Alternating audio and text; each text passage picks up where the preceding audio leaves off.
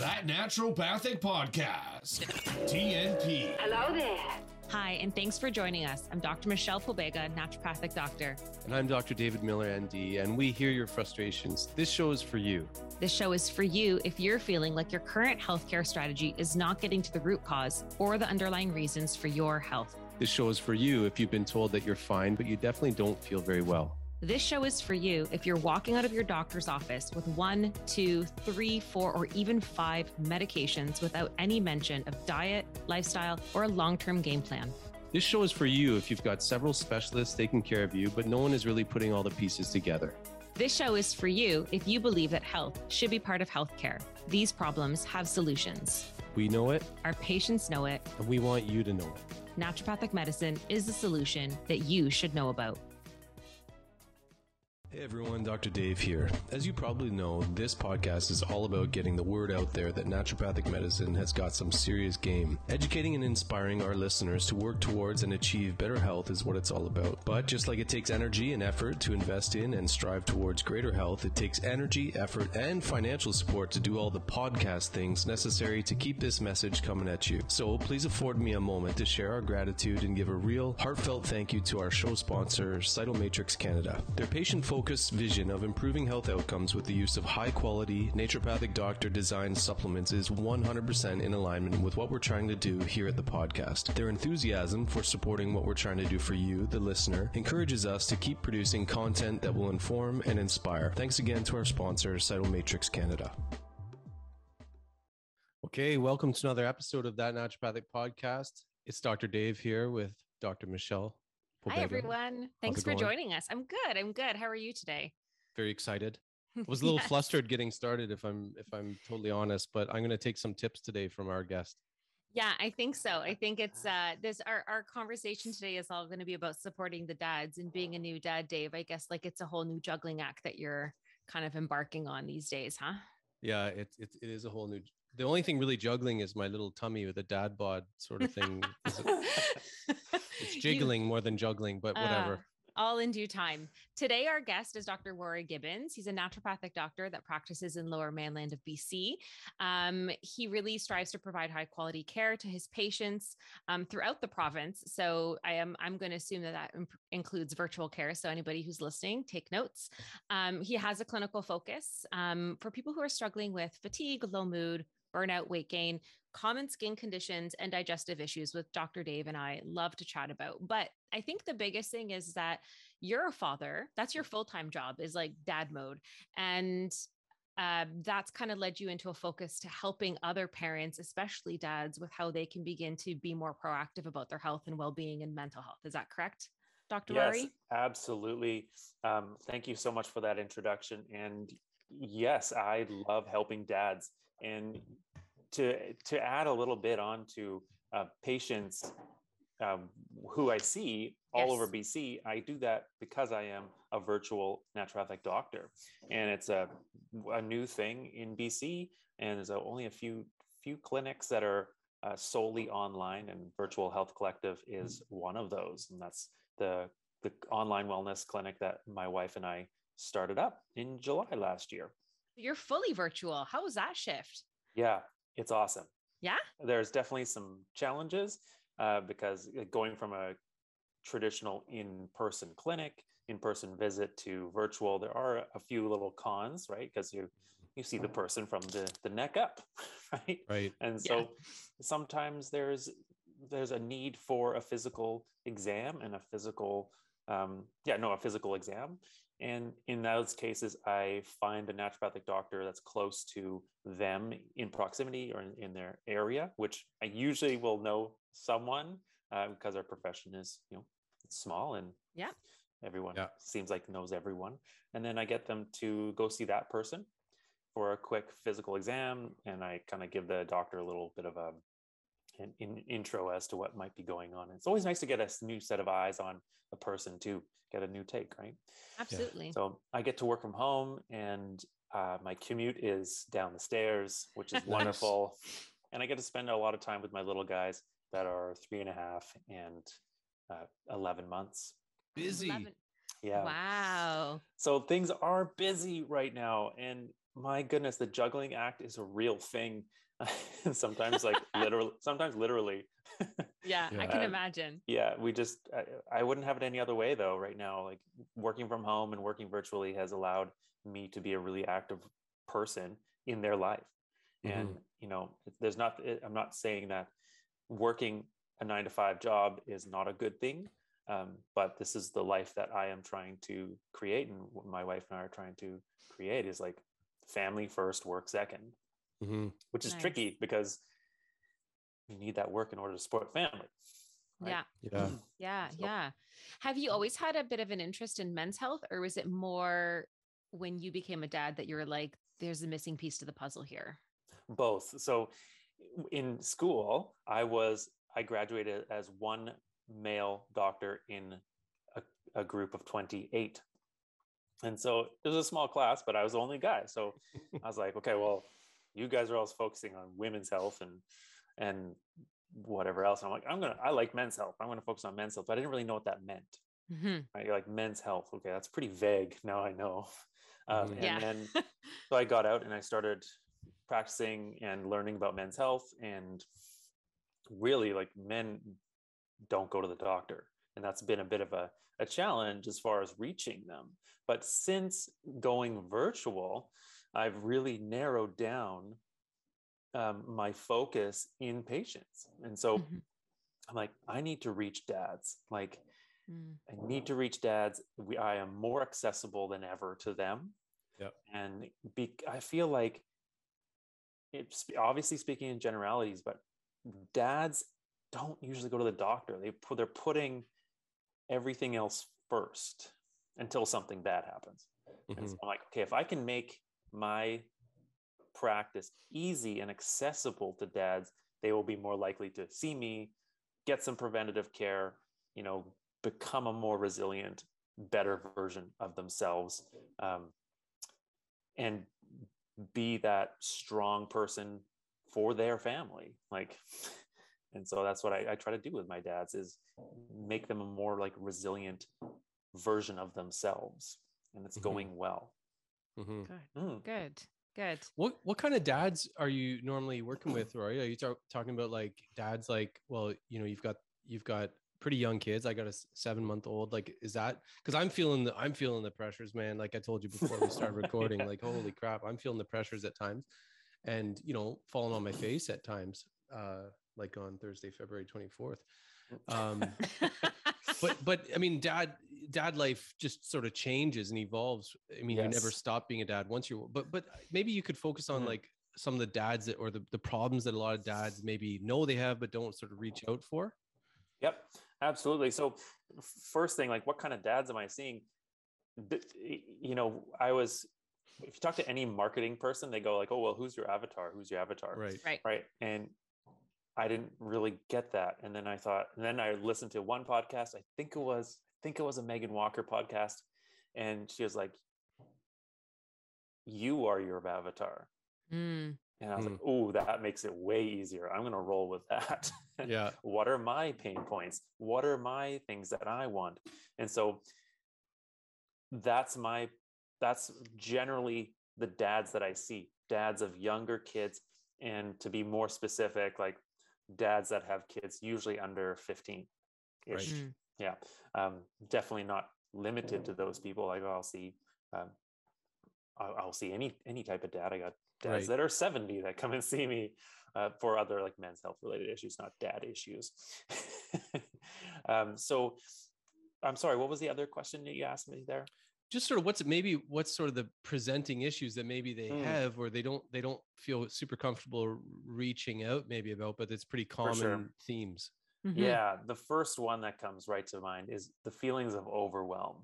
And right now, right now, I know like Dave's, he's laughing because he gets it.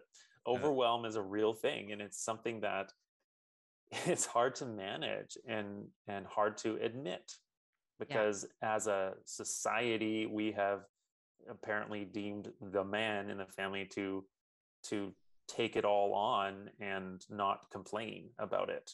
And it's okay to feel overwhelmed, and it's okay to feel crappy about it. And I am here to help you realize that and to work through it. So overwhelm is something that's huge, especially in this work from home environment that we have suddenly adopted, right? Yep. Like dads prior to, well, in BC, March 12th, 2019, they were in the office, right? They go to the office and they drive 30 minutes. That's their some time by themselves. They go to the office and they, socialize and they do their work and they do whatever. And then they come home, 30 minutes home, and then they be with the family. And now their commute's gone. So that recovery time is not there. So they can't process stuff. And which, I don't like commuting. So this is really great for me, but some people really need that decompression time after work if they have a stressful job. So it's now their stressful job is in their bedroom, like on their computer, obviously. Right. And in some cases, like they have a desk literally in their bedroom, and that's their office. And that's like, we know that our brain is associating areas in the home with certain tasks. And now we have an association of work in the bedroom or work in an office in your house. Like we're melding these two things together, and it's hard for people to separate those things. So what are guys going through? Like depression, anxiety is showing up all the time. Wow. That overwhelm is being stuffed down and it's coming out in anxiety and feelings of depression. And honestly, I see a lot of imposter syndrome that's occurring with my dads. What do you mean by that? Imposter syndrome being like this little voice saying, you're not good enough yet, or you're not good enough as a dad. And it's just like, it's such garbage, because we are good enough. Like we are good enough, and we can be, sure, we can always be better in quotations, but we are good enough. And if we can stomp that voice out sooner than later, man, we're way farther ahead. And I feel like naturopathic doctors have it's a common theme for naturopathic doctors to have imposter syndrome. At least in my circles, it's like, well, I don't know. Like, I don't know if I'm doing the right thing. I'm doing the right thing. Like, you may be doing the right thing, you may be not, but are you listening to the patient? Because that is sometimes the most important part for that person in your room or in front of you.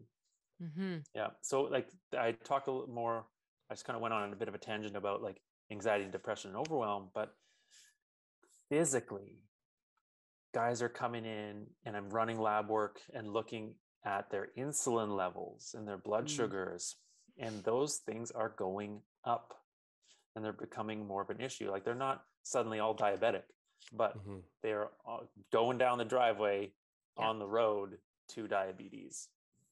And we wouldn't be picking that up if we weren't running fasting insulin with these guys. God bless fasting insulin. We talk about this a few times on our podcast. It's such an important measure. And yeah, it is. And I just saw a post from Dr. Mark Hyman, and like he's a functional medicine doctor in the States, or I guess all over the world. Everyone kind of knows him, but he did a whole post on fasting insulin. And I was just so happy to see that, because it's such a great measure of how the pancreas is working and how we're metabolizing blood sugars. Yeah, it's so important. I mean, I think I'm running it, Rory, on pretty much everyone, like, because people pay for stuff. I'm always like, okay, here's the cost of things, but I think it's very beneficial. And most people are keen on fasting insulin once you explain the necessity of it, given that, insulin and blood sugar are just so core to, they're sort of foundational states. I tell people they're sort of like, oxygen, iron, like really basic pH, blood sugar. These are so core to diagnosing what's wrong and maybe getting better. Yeah. And one thing I learned the other day is that fasting insulin isn't really run a whole lot in the conventional system, just due to insurance, because it's more expensive. It's wild. I'll often send, we've talked about this in previous podcasts, I'll often send people with a list to their medical doctors because they always want to see what they can get OHIP covered first. And they'll almost always ignore the fasting insulin request. They'll do fasting glucose and HbA1c and say they don't need the fasting insulin. And then when I run it, I'm like, ooh, you're heading towards insulin resistance, right? Yeah. And it's unfortunate that it's just not valued as part of a proper workup. So, and you're right, I've come across that myself. So I tend to get people to run it independently. Mm-hmm. Yeah, good. Like, Yeah. do you take the insulin and the glucose levels and you put it into your home IR and then go? Yeah. From there? I do. Okay. And then for some people, I've actually even suggested they do the 2-hour insulin glucose challenge to see how it runs over a 2-hour period as well. That's a I'm good starting idea. to get used to that one. That one's a little bit newer to me because it does require a little bit more understanding of like how things have to show up as a pattern. But interesting. Nobody runs the fasting insulin, not frequently at least. Just as an aside, there's been a few patients recently that I've run fasting insulin on them, and like their glucose, the fasting glucose is like, it's kind of high normal. A1C is fine. And then insulin is, and then the home IR is elevated. I'm like, well, this is what happens, what else can happen? Non-alcoholic fatty liver disease can occur down the road. And then two people individually like, oh, I didn't tell you, but I had an ultrasound last year and there was some fatty liver. I'm like, oh, okay. Like important fact. We're putting these things together. These things together. It's so funny when you don't bring something up, it never comes up. Like people take for granted a lot of stuff about their health, or they just forget because it's not their main cause for coming in. But I think a big problem too is that a lot of doctors normalize it. I literally had a client come into my office the other day regarding fatty liver, and they said, it's okay. It's okay because for your age, everybody has a little bit of fatty liver as they start to age. And I was like, ooh, is that normal? Might be common, but definitely not normal. So I think because it's also normalized sometimes by conventional medicine, people don't think that it's worthy to bring up. Yeah, I love that term. It's common, but not necessarily normal. I actually used that this morning with a patient. I just love running blood work with patients. Like, I just love it. Like every single person that's coming in now, the last, say, 6 months, I've been doing either the healthy living assessment or the enhanced healthy living profile. Are you guys familiar with that one? Yeah. Our listeners may not be familiar with them, but what are the main ones? Why do you love doing those? Maybe just give the listeners a bit of an idea of the main nectar of those. Yeah, I love the nectar. Yeah, I love it. The healthy living profile is a really great, like, kind of catch-all basic baseline blood work through Life Labs. It looks at, red blood cells, white blood cells, all the components of them, like hemoglobin. It looks at iron, like ferritin levels, kidney function, liver function, general inflammation, CRP is in there. If someone hasn't had blood work done, and lipids and glucose, if people haven't had blood work done for like a year, but they've had it done previously, I usually will get them to send me the previous blood work and then give them the healthy living profile. Okay, let's just like get a nice baseline here. And we have the other stuff, and I'm going to go through that. We can add stuff on, add blood work on if we need to. For those people that have not done blood work for a while and are looking to, they're like, I want to optimize and I want to be screened for everything. I go, let's do the enhanced healthy living profile. It's the healthy living profile, the basic bunch, I guess, plus vitamin D, 25 hydroxy vitamin D, fasting insulin, and ESR, and vitamin B12. And I think it also has like folate or something in there. Like it has a few things, but I feel like I like the enhanced one because like most people haven't had their vitamin D checked. They haven't had their insulin checks. I'm like, we're just going to go with that one. Yeah, that one, that is kind of like the one that I immediately think like, should this patient do the enhanced healthy living profile? If they're already taking vitamin D, I'm like, well, I don't know how useful that would be.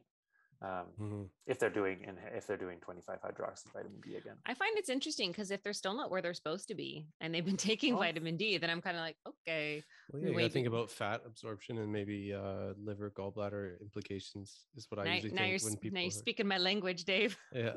Okay. Just say gallbladder to her, Rory, and she gets excited. She loves it. So. Is that right? Okay. I really do. Oh, Roy, so we Yeah. talked about these, like I love doing these, a lot of the blood work that you're talking about. I don't do a panel, but I'm doing one that's very similar, including a lot of things you talked about. I always do inflammatory markers, and I'll always encourage everyone to do inflammatory markers because of its implication in sort of an accurate assessment of ferritin, as opposed to reactive, thing where ferritin is going up because you're inflamed or have some infection. But relate this to the dads. Yeah. Bring this back to the dad. So what are you finding? What sort of patterns are you finding in these when you run these quite thorough blood work, and how it relates to what you think dads are going through these days? Yeah, for sure. So the general pattern that I'm seeing with these dads in their blood work is an elevated fasting insulin in relation to their glucose. Yeah. And then calculating the insulin resistance mechanism there. That plus elevated cholesterol.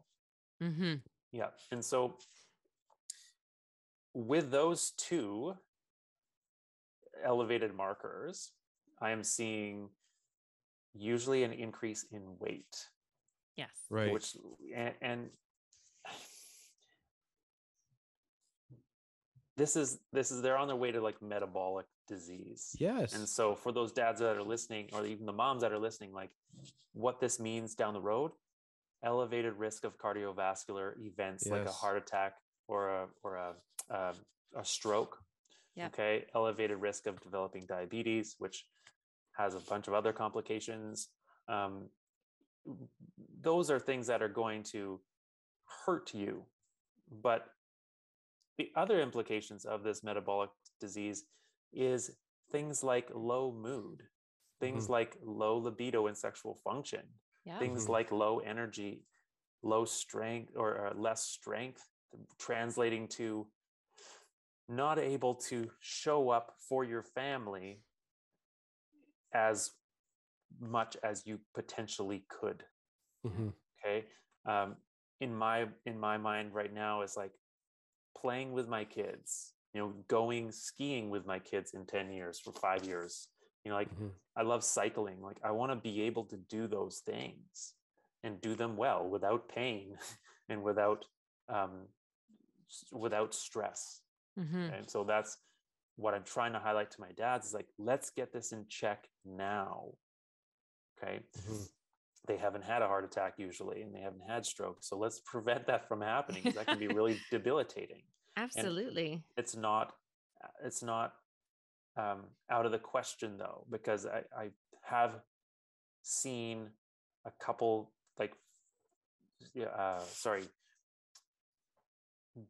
some people in my life that have had a stroke at a young age, at like 30. And it's crazy. Wow. It's like impacted their lives so much. Young dad of like a 2-year-old. I was like, how did you have a stroke at 32? That's incredible. Like, you need to see me. Yeah. It's having that preventative medicine kind of talk with them, because a lot of people don't they wait until there's a big issue, and we would rather prevent the big issue. Now, you mentioned something really interesting. You said there's often a lot of weight gain. Where do you find that happens for the dad, so that to see if they can relate to this conversation and get like cues for themselves? I can show you, but it's audio. I could show you. So that the classic like weight, like fat accumulation pattern on men is around the waist. So if you feel like you're getting a little bit of a gut, or your pants are fitting tighter, or you're having to use another belt loop or another belt altogether, like that's where you're going to see it on your body. And then that's where it usually accumulates first. And then you're going to see that, travel upwards. You're going to see like maybe an increase in fat over the pecs, and then up into the face and neck. And so that's a general pattern. Starts to creeps its way up. Yeah, you're going from that. I can confirm that pattern. Yeah. Good to know. So you're going from like that 6-pack to like the 6-pack in the cooler. Yeah. kind the of spice stuck situation. in the cooler. The Oh my keg. Yeah. God. The keg. Oh my God. So, Yeah. Dr. Rory, can you walk us through what like a typical dad health visit looks like? So, obviously, Mhm. you've already laid out some of the lab work that you find valuable for that. What else would you kind of go through to help to work through a dad health visit? Yeah, so I do 60-minute long initial visits with my patients, and we look at obviously what's going on. Like, are you like, how is mood? That's a big one that I go over with every single patient. What's mood and what's stress like? So, like, how is work for you? How is the work life integration going since the pandemic has begun and is continuing? Um, what's your relationship like with your kids and with your partner? And often there is stress that kind of comes up, issues that come up that they may not really even realize that were there. They're like, oh yeah, the last time we went on a date was like 6 months ago. Usually they go, that's my fault. Mm. Right? That's what they usually just say is, well, that's probably my fault. Interesting. Yeah, and so we talk about the concern at hand, and then we obviously go into what happened with their family. Like, how is your mom and dad healthy? Is there any autoimmune diseases there? Like, what's your family's history of cardiovascular events? And so usually it's a paternal pattern there. It's like, well, my dad had a heart attack at 65, or my grandparents passed away of a stroke. So those types of questions about family history is really, really important. And then we look at things like energy and mood, and we quantify stress levels and energy levels as much as we can. Kind of hard because people interpret them differently, but Right. I do ask them again later, like in visits, 4, 6, 8 weeks later, like, how is, on a scale of 0 to 10, how is your stress lately after we made these changes? 0 to 10, 10 being the worst you could ever imagine, 0 being nothing. Yeah, and then by the end of the visit, we'll have a loose plan in place. That's when I will say, okay, you need to do some blood work. Let's do this panel. I'm going to send it to you in email, take it to Life Labs, get her done. And we're going to see you in 2 weeks. And in the meantime, I want you to start drinking 2 liters of water a day. And I want you to do a 10-minute walk. 10-minute walk first thing in the morning, if you can manage it before you start work. Just a brisk walk outside. In BC right now, it's like, it snowed last night, but overall it's like the temperature is hovering around 0. I'm not sure what it is in Ontario right now, but it might be a little bit colder. It's less than 0. It's less. Okay. It's a bit bipolar here. It can go from like -10 to 10 in a day. So, oh my gosh. Yeah.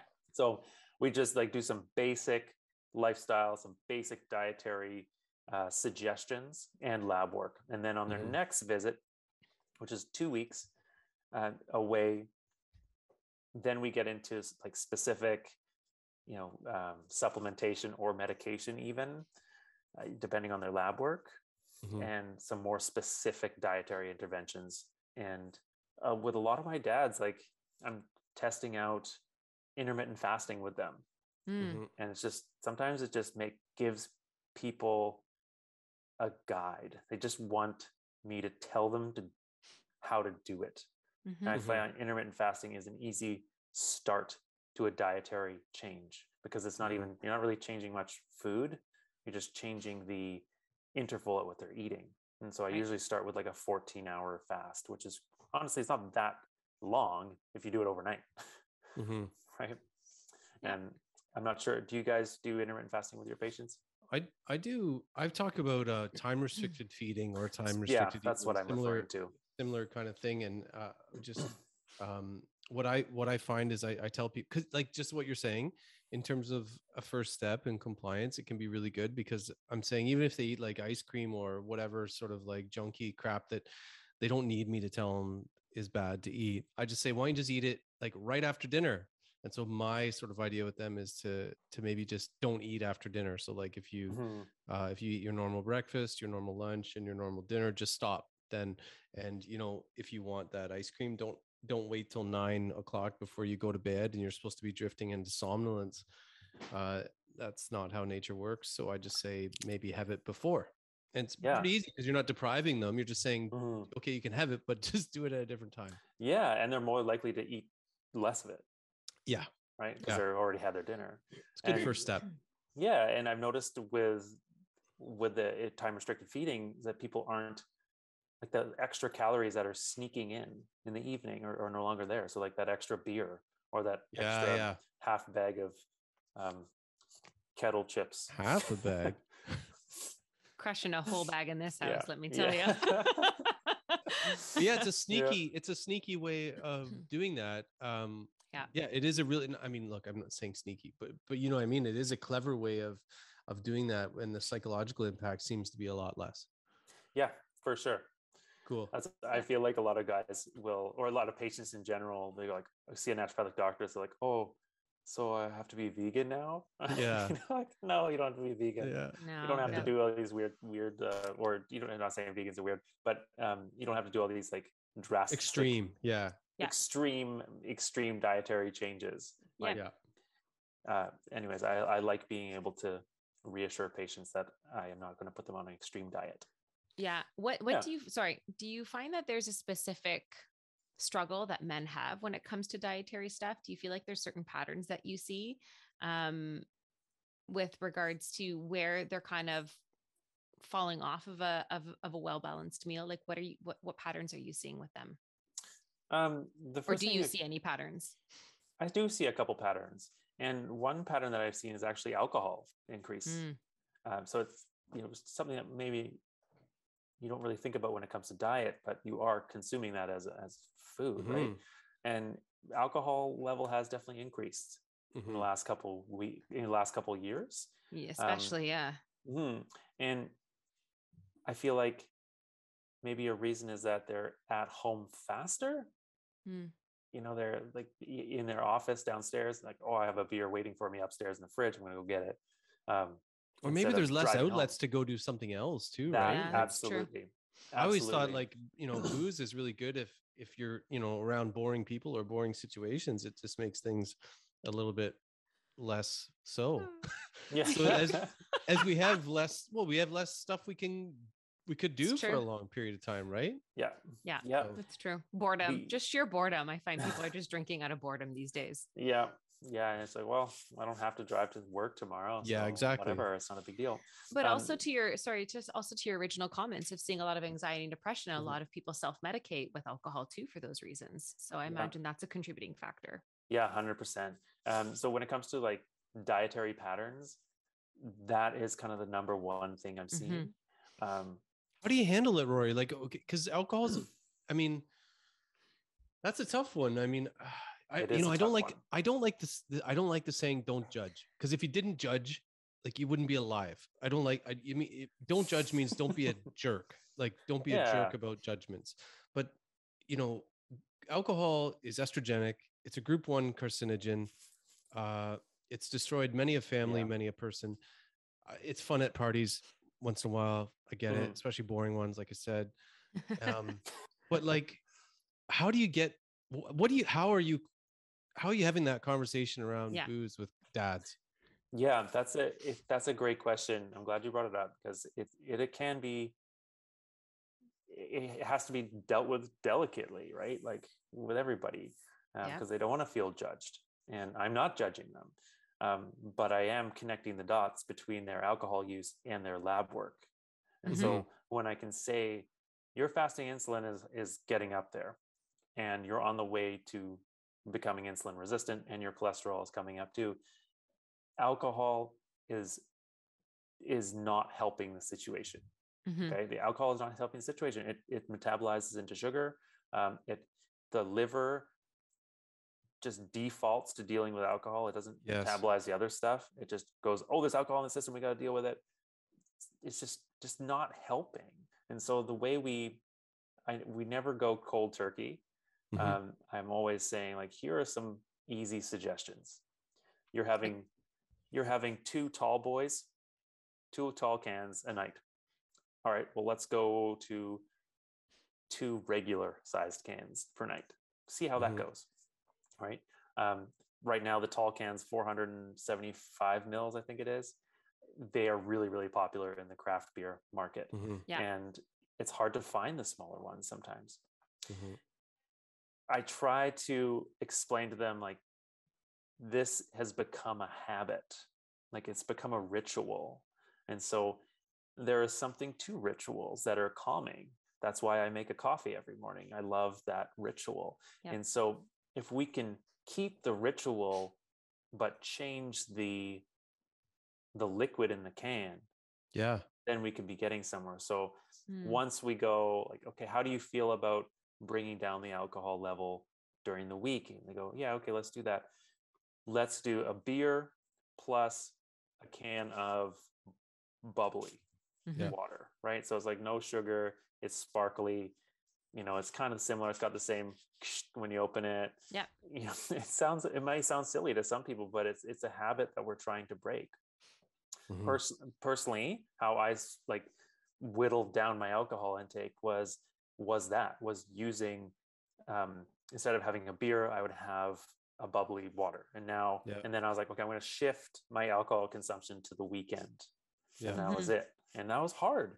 That was hard at first, just because some days I have really hard days. Yep. But then I shifted to the weekend, and then we started, bringing down the level of alcohol on the weekend. And just on a personal note, like when we decided to be vaccinated with the mRNA vaccines, I was like, I want to be in the best health of my life. Not just for vaccination, but if I have to deal with this virus, I want to be the best health of my life. Absolutely. Of course. We are going to cut this right out. And so my wife and I have both been pretty, really low on the alcohol level since the beginning of this. And it felt so much better. Yeah.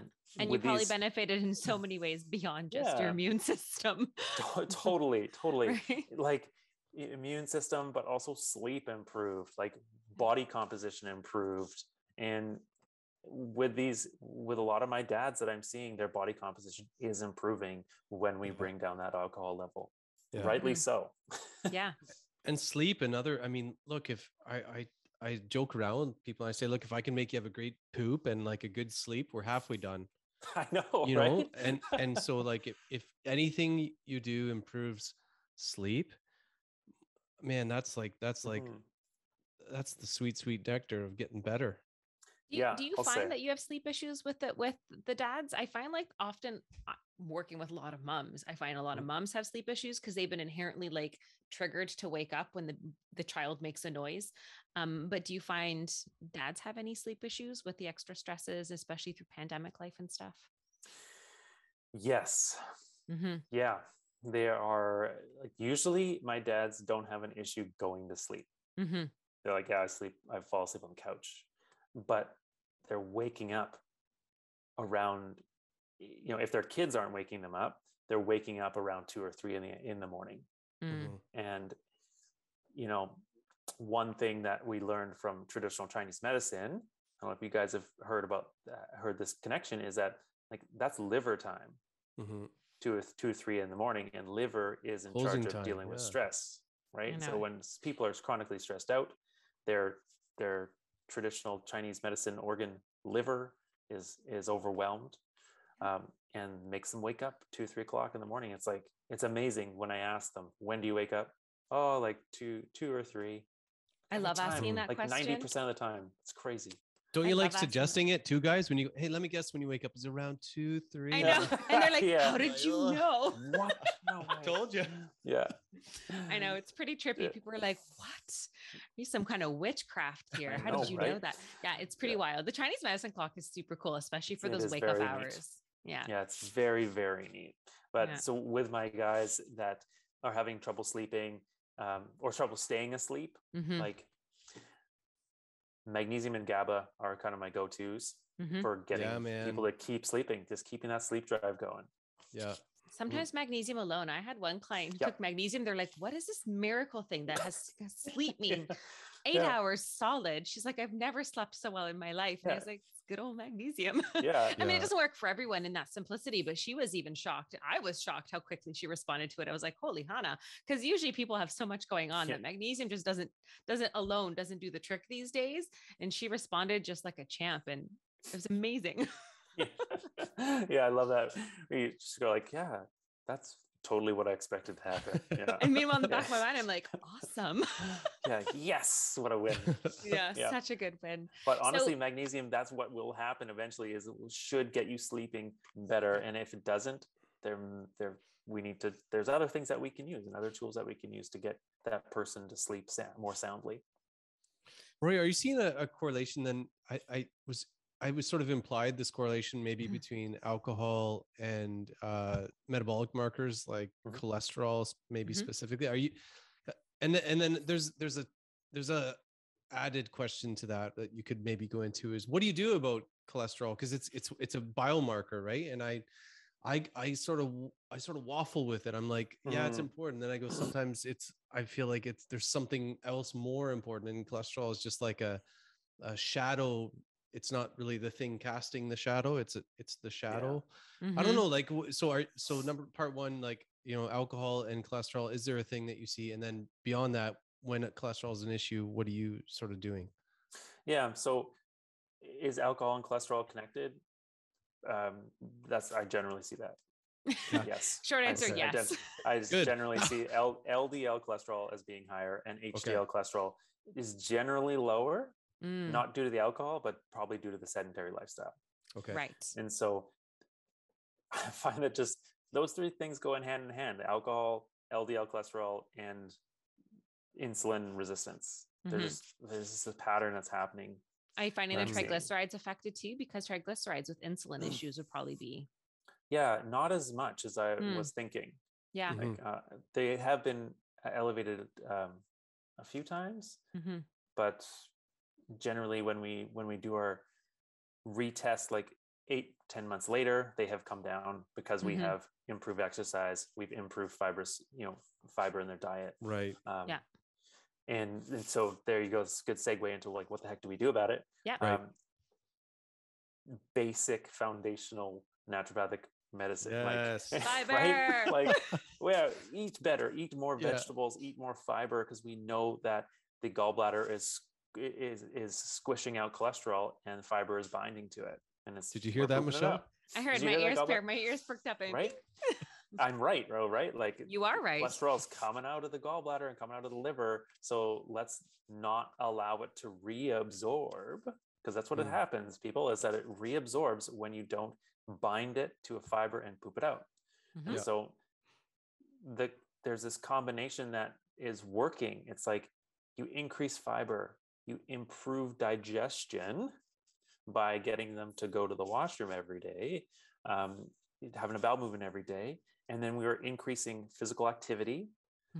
I try to get every single one of my dads doing some sort of strength training, okay, because that is going to bring up their HDL cholesterol, and that is protective, right, for cardiovascular disease. We know that physical activity just helps reduce cardiovascular disease in general. Just good. It's good for everything. It's just good. And I heard something the other day that strength training, adding muscle mass to your body, improves every single health marker available. Cool. I was like, okay, well, I need to strength train more and add muscle. It improves immune system, improves mood, improves libido, improves like hormone metabolism. And it just doing those things consistently will improve your metabolic markers. It works, but there's an accountability piece that dads need, right? And so I'm currently trying to figure out a way to keep them accountable, but have them not seeing me every week. Right.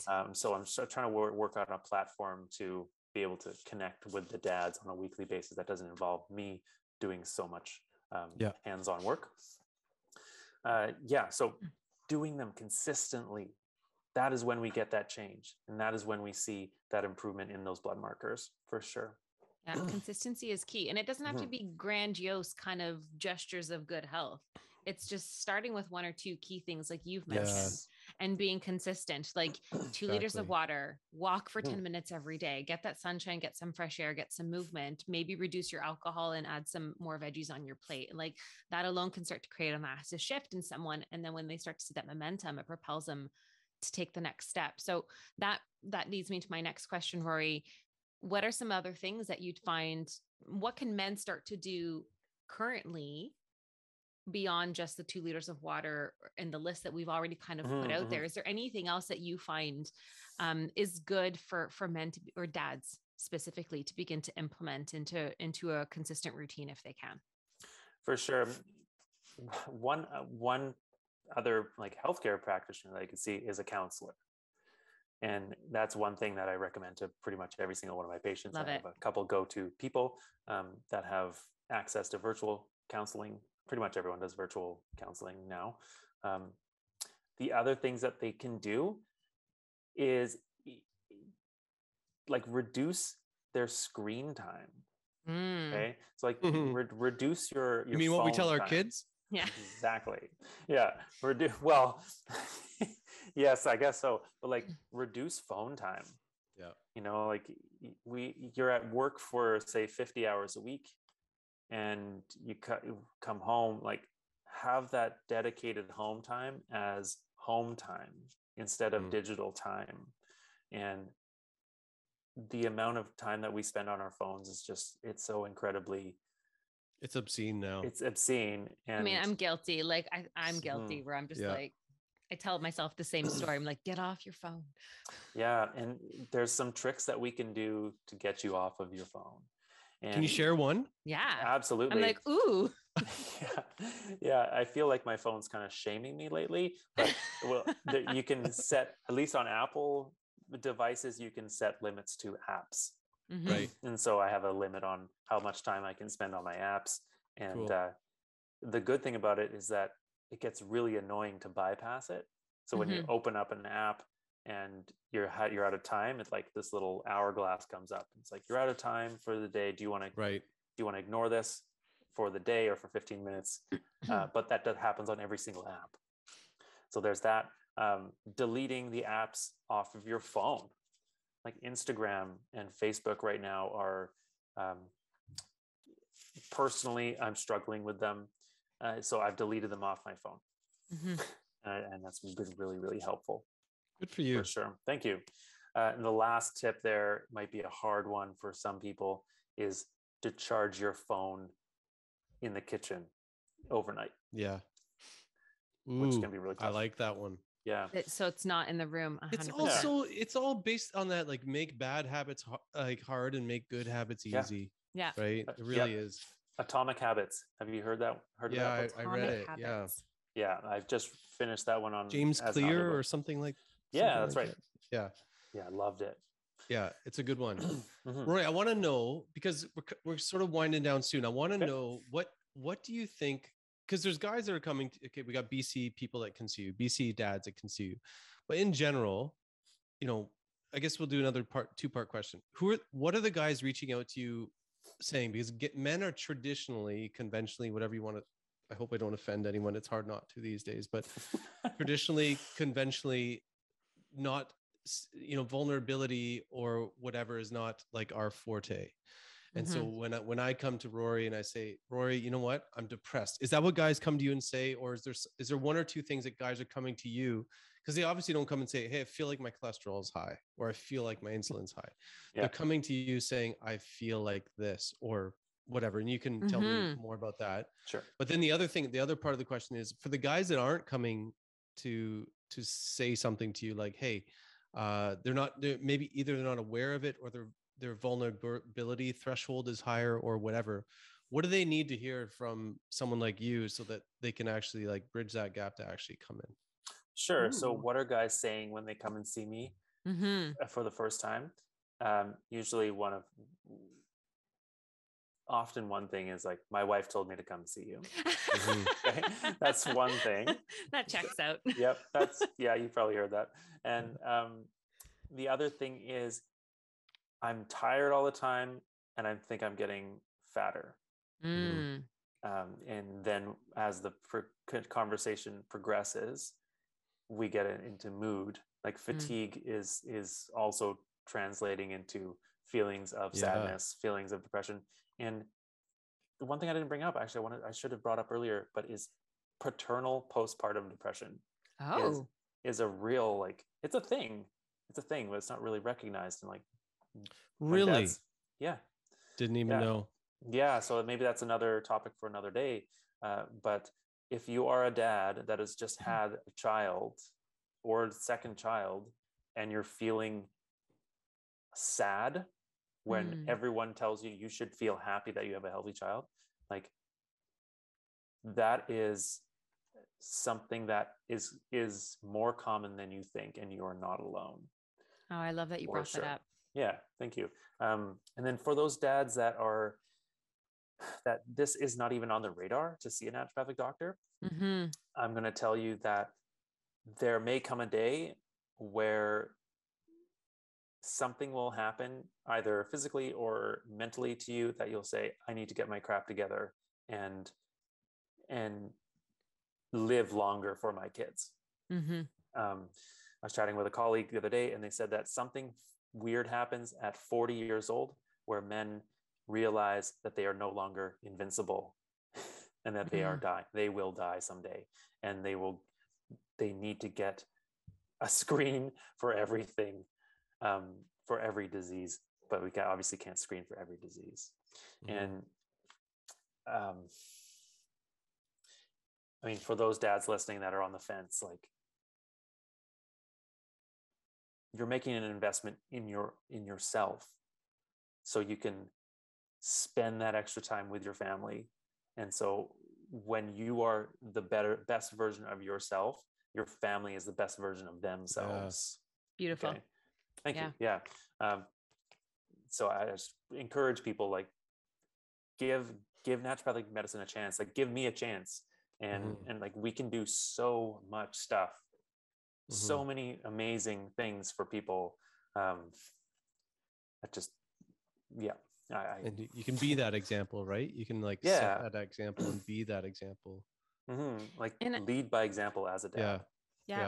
Yeah, exactly. Because your kids are going to see what you do. They're not going to care as much as what you say. So if you have to set the example, and the kids are always watching. They're like information sponges, man. Oh gosh, yeah. You got to watch out, man. Yeah. So yeah, lead by example for your children, but just also for yourself. I think it's really important that people start to acknowledge that they can factor themselves into the equation. And I think parents in general just don't, moms and dads. There's a habit of not factoring themselves in. And that goes for the dads too, as obviously we've laid out in this conversation. So thank you for bringing that to the platform, Rory. We really appreciate this. And I really hope that this touches the hearts and minds of more men, so they can start being proactive and preventative. They don't have to hit that 40 and be like, oh my God, I got to do all the things now, right? Like, if you start now, you'll never hit that breaking point, hopefully. So Rory, I do want to wrap it up with letting the viewers know that you have a stress and mood webinar that you have available on YouTube, correct? Yeah. Can you tell us a little bit more about that? Yeah, for sure. So it's in conjunction with CanPrev and, there's probably 3 recordings up there now. The latest one I did was Choices Market in BC, but there's some other sponsors. I think it was like Healthy Planet, Big Carrot out in the greater Toronto area. Nice. So in this webinar, I go through like what stress is, what's distress, what's eustress, like what are some things to look out for that you may not be considering as a stressful event, and how it takes a toll on our body, what hormones are involved, and what parts of the central nervous system are involved. Then we get into like lifestyle interventions and dietary things you can do. And then from there, we talk about specific nutrients and herbals to kind of help deal with the stresses at hand, and how to become more resilient beings, basically. One thing I just wanted to bring up is this: right at the end of the presentation, I talk about a herb called saffron, and it's really amazing little herb. I'm just really fascinated by it. That's why I'm bringing it up. It has some really great clinical trials behind it in regards to comparing its effects with imipramine and fluoxetine, which are two SSRIs that are commonly prescribed. And I gotta tell you, I've been using this herb with my patients and really seeing some great effects. Yeah. So. It's also in a formula I just gave to a client of mine for improving libido and testosterone as well. So for those men, right, you know, you hit that up with some ashwagandha and some zinc, and it's a nice little combo. Yeah, absolutely. Yeah. Ashwagandha. My goodness, I know. There's some the strength of 1,000 horses. Is that what it translates to? Ashwagandha or something like that? I think you're right. It's amazing. I think that's right. So very cool. Yeah. So Rory, Dr. Rory, if they want to reach this, they can Google this on YouTube, but I think we'll put the link in our podcast. We'll add it to the description of the podcast. We can add a link to these webinars. If anybody wants to it's the end of the podcast. I can't talk anymore, guys. If anybody wants to catch that, we'll put a link for the webinars available into our description of the podcast. Thank you so much for joining us and bringing this information to our listeners. Thank you so much for having me and doing this wonderful podcast. I love the conversation today. And have a wonderful afternoon. Thank you. You as well. Thank you so much, Rory. Thanks. That Naturopathic Podcast. TNP. Hello there.